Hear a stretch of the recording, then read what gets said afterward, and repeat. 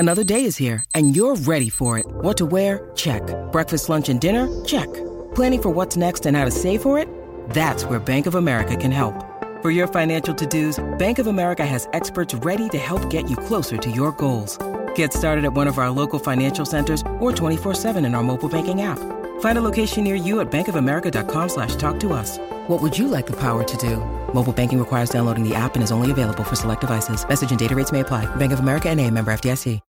When you need mealtime inspiration, it's worth shopping Kroger, where you'll find over 30,000 mouth-watering choices that excite your inner foodie. And no matter what tasty choice you make, you'll enjoy our everyday low prices, plus extra ways to save, like digital coupons worth over $600 each week. You can also save up to $1 off per gallon at the pump with fuel points. More savings and more inspiring flavors make shopping Kroger worth it every time. Kroger, fresh for everyone. Fuel restrictions apply. Step into the world of power, loyalty, and luck. I'm gonna make him an offer he can't refuse. With family, cannolis, and spins mean everything. Now, you wanna get mixed up in the family business. Introducing The Godfather at ChumbaCasino.com. Test your luck in the shadowy world of The Godfather slot. Someday, I will call upon you to do a service for me. Play The Godfather, now at ChumbaCasino.com. Welcome to the family. No purchase necessary. VGW Group. Void where prohibited by law. 18+. Terms and conditions apply. It's time for today's Lucky Land horoscope with Victoria Cash. Life's gotten mundane, so shake up the daily routine and be adventurous with a trip to Lucky Land. You know what they say. Your chance to win starts with a spin. So go to LuckyLandSlots.com to play over 100 social casino-style games for free for your chance to redeem some serious prizes. Get lucky today at LuckyLandSlots.com. Available to players in the U.S., excluding Washington and Michigan. No purchase necessary. VGW Group. Void where prohibited by law. 18+. Terms and conditions apply. Welcome to Mile High Report Radio Horse Tracks. And now, here's what's happening in Broncos country.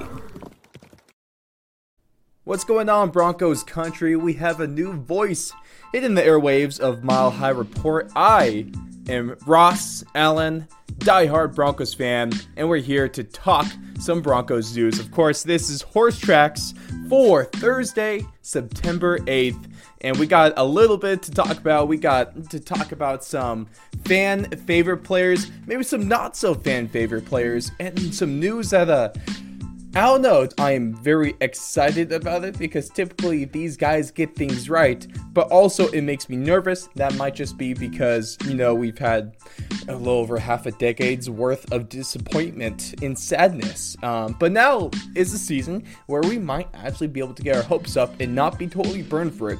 I guess we're going to see. That game on Monday is coming up very, very soon, and I am more than excited about that one. But let's start things off with a happy story because Emmanuel Sanders is calling it a career after 12 years, and he's capping off in the second best way possible. He's not winning a Super Bowl, but he's retiring as a Denver Bronco. Of course, he had his press conference on Wednesday, shortly after he announced his retirement from the league. And man, I'm just super happy for him. I really don't know what to say besides I can't be happier for the man. He deserves a proper send-off, and it seems like the Broncos gave him one today. Listening to what he had to say during his press conference. When I think about my career, man, it has been a blessing. I remember when me and my cousin Josh Brown, we were like 8 years old, and I used to always tell him, I'm gonna make it to the NFL. I'm gonna make it to the NFL. And then, if you ask everybody in my community, if they remember me, they'd say, man, I remember that little 8-year-old skinny kid that was running around saying that he was going to make it to the NFL, right? And when I got to college, I remember my cousin, I was telling him, I said, man, I got this dream. And so I wrote it, and it goes, it all started with a dream of making something of myself. A dream that no matter the circumstances I was born into, that I could attain anything I put my mind to. I was determined to make it, determined to change the dynamic of my family financials, and determined to be the example for the younger generation that if he can make it, so can I. Well, I'm proud to stand up here and tell you, Coach Z, I'm proud to tell you, I'm proud to stand up here before you guys and say that I chased down that dream and it was one hell of a ride. God is great, and I know that without him being my protector and guiding me throughout this journey, none of this would be possible. To every coach and player that I had the privilege of playing with or to be coached by, thank you. Now, of course, Emmanuel Sanders had 404 of his 704 catches with the Broncos, 5,361 of his 9,245 receiving yards with the Broncos, and 28 of his 51 touchdowns. More than half his production was in Denver, where from 2014 to 2017, he and our boy Demaryius Thomas were one of the league's best receiving duos. I mean, to go back to that time where we had DT on one side, just a big physical receiving threat, and then across from him, you had Emmanuel Sanders that'll just take the roof off a defense. Man, watching those two go at it was so much fun. And so, I mean, obviously, man, just thinking about that gets me nostalgic. It also just makes me a little bit sad knowing that we're never going to see that again. And I knew we weren't going to see that again. I mean, we kind of figured this out, 4 years ago or so. But it's also just a sad reality. Of course, at least Emmanuel Sanders is able to get his due. And one thing that's nice about what the Broncos have been doing recently is that it seems like they're probably one of the best teams in the league, if not the best team in the league, when it comes to keeping relationships with former players. I mean, we've seen this recently now with Emmanuel Sanders. We saw that with Derek Wolfe. Man, I don't know about you guys, but I was always a huge Derek Wolfe guy. Very sad when he ended up having to leave the Broncos for a couple of reasons, primarily being money, but at least that was a defensive player heading to the Ravens for a legitimate reason, not just because the fax machine wasn't working. Let's not get into that one today. Oh boy, that's a whole story in its own right. I don't really feel like rehashing that because that just makes me sad once again. But I'm just super thankful for Emmanuel Sanders. They brought him in 2014 after they came up short in the Super Bowl, and by short I mean they came up really short in the Super Bowl. And of course, he was a big factor in that Super Bowl 50 run, one of Peyton Manning's favorite targets there. And one thing, let's not even just focus on his on-field production, but let's focus on his off-field production. He was one of those locker room guys that you could always count on. He was such a great guy in the community, and really just a fantastic representative of Broncos country and Broncos players. And I don't know what else to say. I'm just super happy that he was able to, he played with a handful of teams. I saw someone refer to him as a bit of a NFL hitman. Of course, he's been around a few teams recently. The last couple years, I thought he was one of the best and most underrated pickups of the offseason, of course, when he went to San Francisco, when he went to New Orleans, when he, of course, finished off in Buffalo. Emmanuel Sanders, no, these aren't necessarily Hall of Fame numbers that he put up, but man, he was a vital part to any offense he was on. He was a spark bringer to any offense he was on. He was a great target for any quarterback he ever played with, and clearly he proved his worth time in and time out.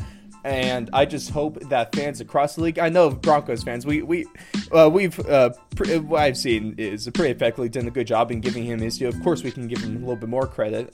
We always can with a player like that.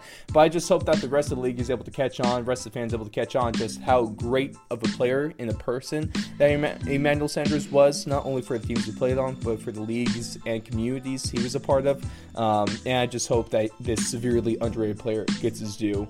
Sometimes retirement does that for players, so we'll see if that works out for him here. But let us know your thoughts, of course. Reach out to us on our socials, on Twitter and Instagram, Mile High Report. Let us know how you feel about Emmanuel Sanders calling it quits, but also calling it quits as a Denver Bronco.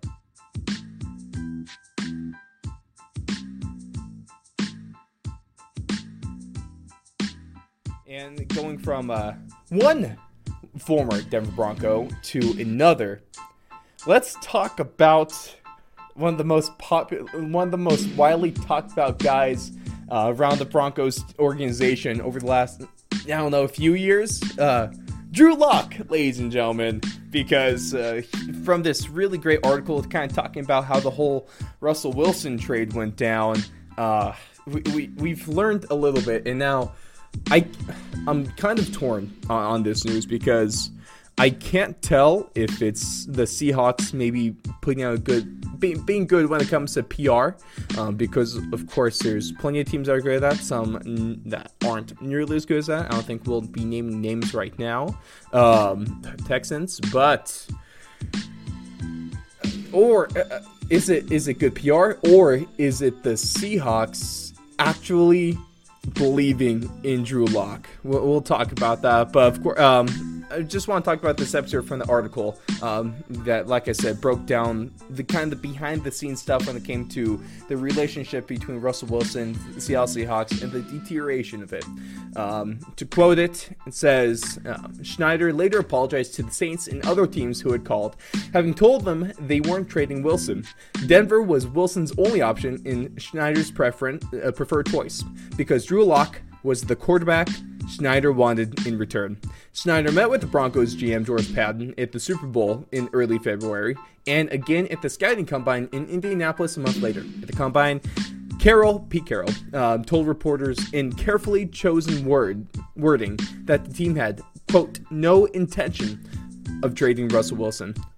But the deal was soon done when the trade became official just a week later. The Seahawks released statements from Carroll, Schneider, and de facto team owner Jody Allen, all making a clear mention of how Wilson wanted out. Then, in a news conference at a team headquarters, Carroll defended his since scrutinized comment from the combine and said it's that a better than expected offer from Denver turned the tide. Now, totally not complaining about the Broncos making this move because, sending out a couple first round picks, second round and third round, a few players that we could afford to trade, being Shelby Harris, being Noah Fant, and of course being Drew Lock. You'll get a little bit more of my thoughts on this trade on our Saturday edition of Horse Tracks when I do a little bit of a season preview, fan Q&A. That's going to be a lot of fun. You guys really submitted some killer questions I'm excited to talk about. But the biggest takeaway from this article is that Drew Lock was the Seahawks guy. He was who they wanted. First off, all right, let's focus in on that. First off, let's get past the crazy part that a team actually wanted Drew Lock and wanted to make a trade essentially for Drew Lock. Drew Lock being one of the key components in this trade. So that's something we have to wrap our minds around first off. But second of all, we have to wrap our minds around the fact that they wanted Drew Lock, but they're not even going to be starting him this season because Geno Smith is QB1. Well, technically on the depth chart, he's QB1, but Pete Carroll and pretty soon saying, well, we got two quarterbacks good enough to start. Oh, dude, that is so stupid. No, that's not a thing. It's not a thing. I would love to see an offense where you had two quarterbacks that split reps. There was never two starting quarterbacks. So, that's Pete Carroll being Pete Carroll, and I have some other opinions on him, but most off that his tenure in Seattle. I'm surprised that before the trade happened, I was guessing that the Wilson tenure and the Pete Carroll tenure in Seattle were going to end at the same time. Apparently not. Apparently they're doing a partial rebuild, not full rebuild, because that includes getting rid of Pete Carroll there and his mindset that kind of hampered Russell Wilson in a lot of ways. I guess some reasons I came up with why they want Drew Lock, because I was just trying to think about this and being as positive and as glass half full is possible is that Drew Lock, he has an arm. He is possibly a ceiling raiser type quarterback. While Geno Smith, I guess you can say, is one of those floor raiser type quarterbacks. And to be fair, he was one of the only realistic quarterbacks that could have been moved in the trade, for Russell Wilson. Another one that popped in my head was Baker Mayfield in the Browns. That could have been an option, but they decided to go with the quarterback that is going to be missing 11 games this season, but is still going to be paid every dime that he is worth because the contract said so, and Deshaun Watson had amazing agents, and the Browns are just the Cleveland Browns. But talking about Drew Lock was such a fun guy to talk about during his time in Denver, and my thoughts on Drew Lock is I was never completely sold on him, but I never really gave up until we traded him away. Maybe it was just because we sucked and I wanted any kind of hope to grab onto. So I grabbed onto Drew Lock, who was let's not even get into the quarterback carousel that we had going on, and that we have going on for 6 years. Luckily, we have Russell Wilson. We have Russell Wilson for 7 more years. So hopefully we can all say goodbye to that damned carousel that no one ever wants to see. That is a carnival ride that no Broncos fan would be giving tickets to ride. That's for sure. So I guess it's just interesting that the Seahawks were saying that Drew Lock is their guy. So maybe if he's your guy, start him. So I would just love to hear what they have a little bit more to say about this one, because what they have right now is not adding up 100 to 100%. In fact, I just don't think it adds up at all. But there it is. It's the Seattle Seahawks.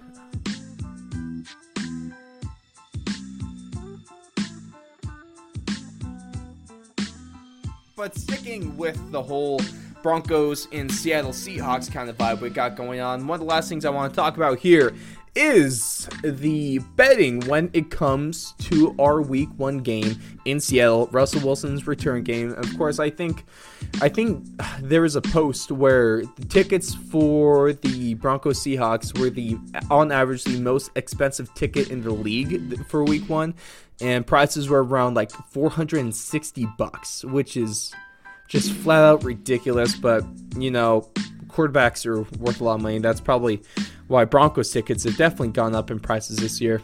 We're not paying to see Teddy Bridgewater anymore. We're paying to see Russell Wilson, and they're going to pay off that contract somehow. Oh, man. But when it comes to the Broncos bets, the Broncos in the Seahawks game has the most lopsided Week 1 action, and that's for the over-under in this game. It's set at 44.5, with 91.9% of the money being set on the over. Now, we're not really, a betting channel. I'm not really going to get into betting. I'm not super well versed in that. I'm going to be honest. In fact, I'd probably lose more money than I make. Most because I don't really know what kind of bets. I'm just inept when it comes to sports betting. A lot of the time. But one of the things we're talking about is that this, if you're looking to make some money, this isn't the worst under bet. There you could see some value in this one just because, and I'll note on kind of this way I'm feeling about the Broncos a little bit more. It's a lot of us here that I've seen in Mile High Report, we all kind of have similar feelings, or at least there's a few of us that have similar feelings where we've been so trained to be sad the last number of years that it's hard to have real optimism for this team. And there's a lot of factors at play. New quarterback, new coach, new offense, some new offensive linemen there. We have a new offensive style. We have some new defensive players, new defensive style, new coaching stuff. Like all of this it's new, and it's going to take some time to mesh. So maybe the Broncos aren't, and one of the only things I'm truly confident in this game is our defense compared to the Seahawks offense.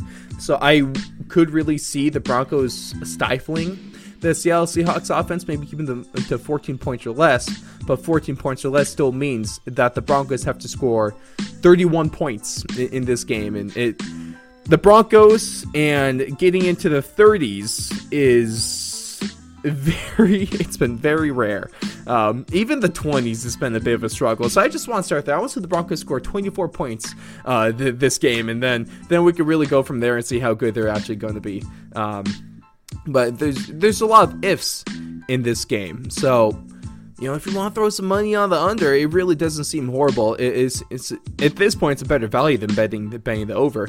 But one of the things I really want to focus in on here is kind of the last point for today is, and I might hit on this a little bit more on Saturday. We'll see when I do a bit more of a, like I said, the Q&A and a little bit more of a game preview type thing. But there is tons of pressure on the Broncos in this game, I think. This is absolutely, undeniably, a must-win game for the Denver Broncos, because imagine making this giant move for Russell Wilson, making all these improvements in the offseason, having another good draft, getting some good rookies in there, bringing in a new head coach, actually having what feels like a real future, and they go into Seattle, they go into Russell Wilson's return game in prime time, week 1, and lose, let alone even lay a stinker of a game. That would not go over well. I've seen our polls, guys. I've seen the polls from you. I've seen the fan confidence polls, and I could see that thing tanking in an instant if the Broncos lose this game, and that will just be that I can't imagine what that would do to the locker room as well. That would give Nathaniel Hackett a hell of a job to handle going into his second week as a head coach. So I don't want to sound like a pessimist, because I'm really trying not to be. I've been fairly optimistic about the Broncos during this offseason, especially when they brought in Russell Wilson. And now I'm just having a steady state of cautious optimism. Of course, I don't want to get overconfident, because look at the history of this team recently. But I don't think it's a bad thing to have a little bit of confidence about this team, and a little bit of joy, and maybe a little bit of happiness. Maybe we'll be able to watch a football game here, especially a primetime one, and be happy about the way the Broncos looked and happy about the final result. So I don't think the Broncos are going to set the world on fire in this game. I'd be so happy if they prove me wrong, though. Don't get me wrong. I'd be so happy if they come out here and score 35 points, 38 points, and just come out guns blazing on offense. But I want to be a little bit realistic in my own right and to not totally expect that. So I just think it's interesting. Vegas setting the over-under on a game like this gives me hope for the Broncos, gives me a little bit more confidence about the Broncos, but it's typically Vegas knows what they are talking about. So we'll just, but unfortunately, we're at the point here where we're just going to have to wait and see, ladies and gentlemen. But luckily, we're only just a few days away from this game, and I could not be more excited about the Broncos, about the future of this organization, and I just hope you guys are too. But that's pretty much going to wrap it up here, ladies and gentlemen. Thank you so much for tuning in to my first time with the Mile High Report with Horse Tracks. I'm so excited to be here, and I can't wait to just continue to fill the airways with hopefully good news, and only good news about the Denver Broncos during this entire season and then the seasons to come. But of course, you can find us on Twitter and Instagram mostly. We're on Facebook as well, Mile High Report, all that fun stuff. Go on over to our website. Find some amazing articles and a bunch of our podcasts as well. We're on, most podcast sites, Apple Podcasts, Spotify, all that fun stuff. Go ahead, follow if you're not already. And if you are already following, go ahead, stay followed. I'll be back on Saturday. I can't wait to see you guys then. But in the meantime, catch up with all the amazing content that we're putting out. We're gearing up for what should be a fantastic season, and there's no better time to be hopping on the Broncos train than it is right now. But with that being said, Broncos country, let's ride.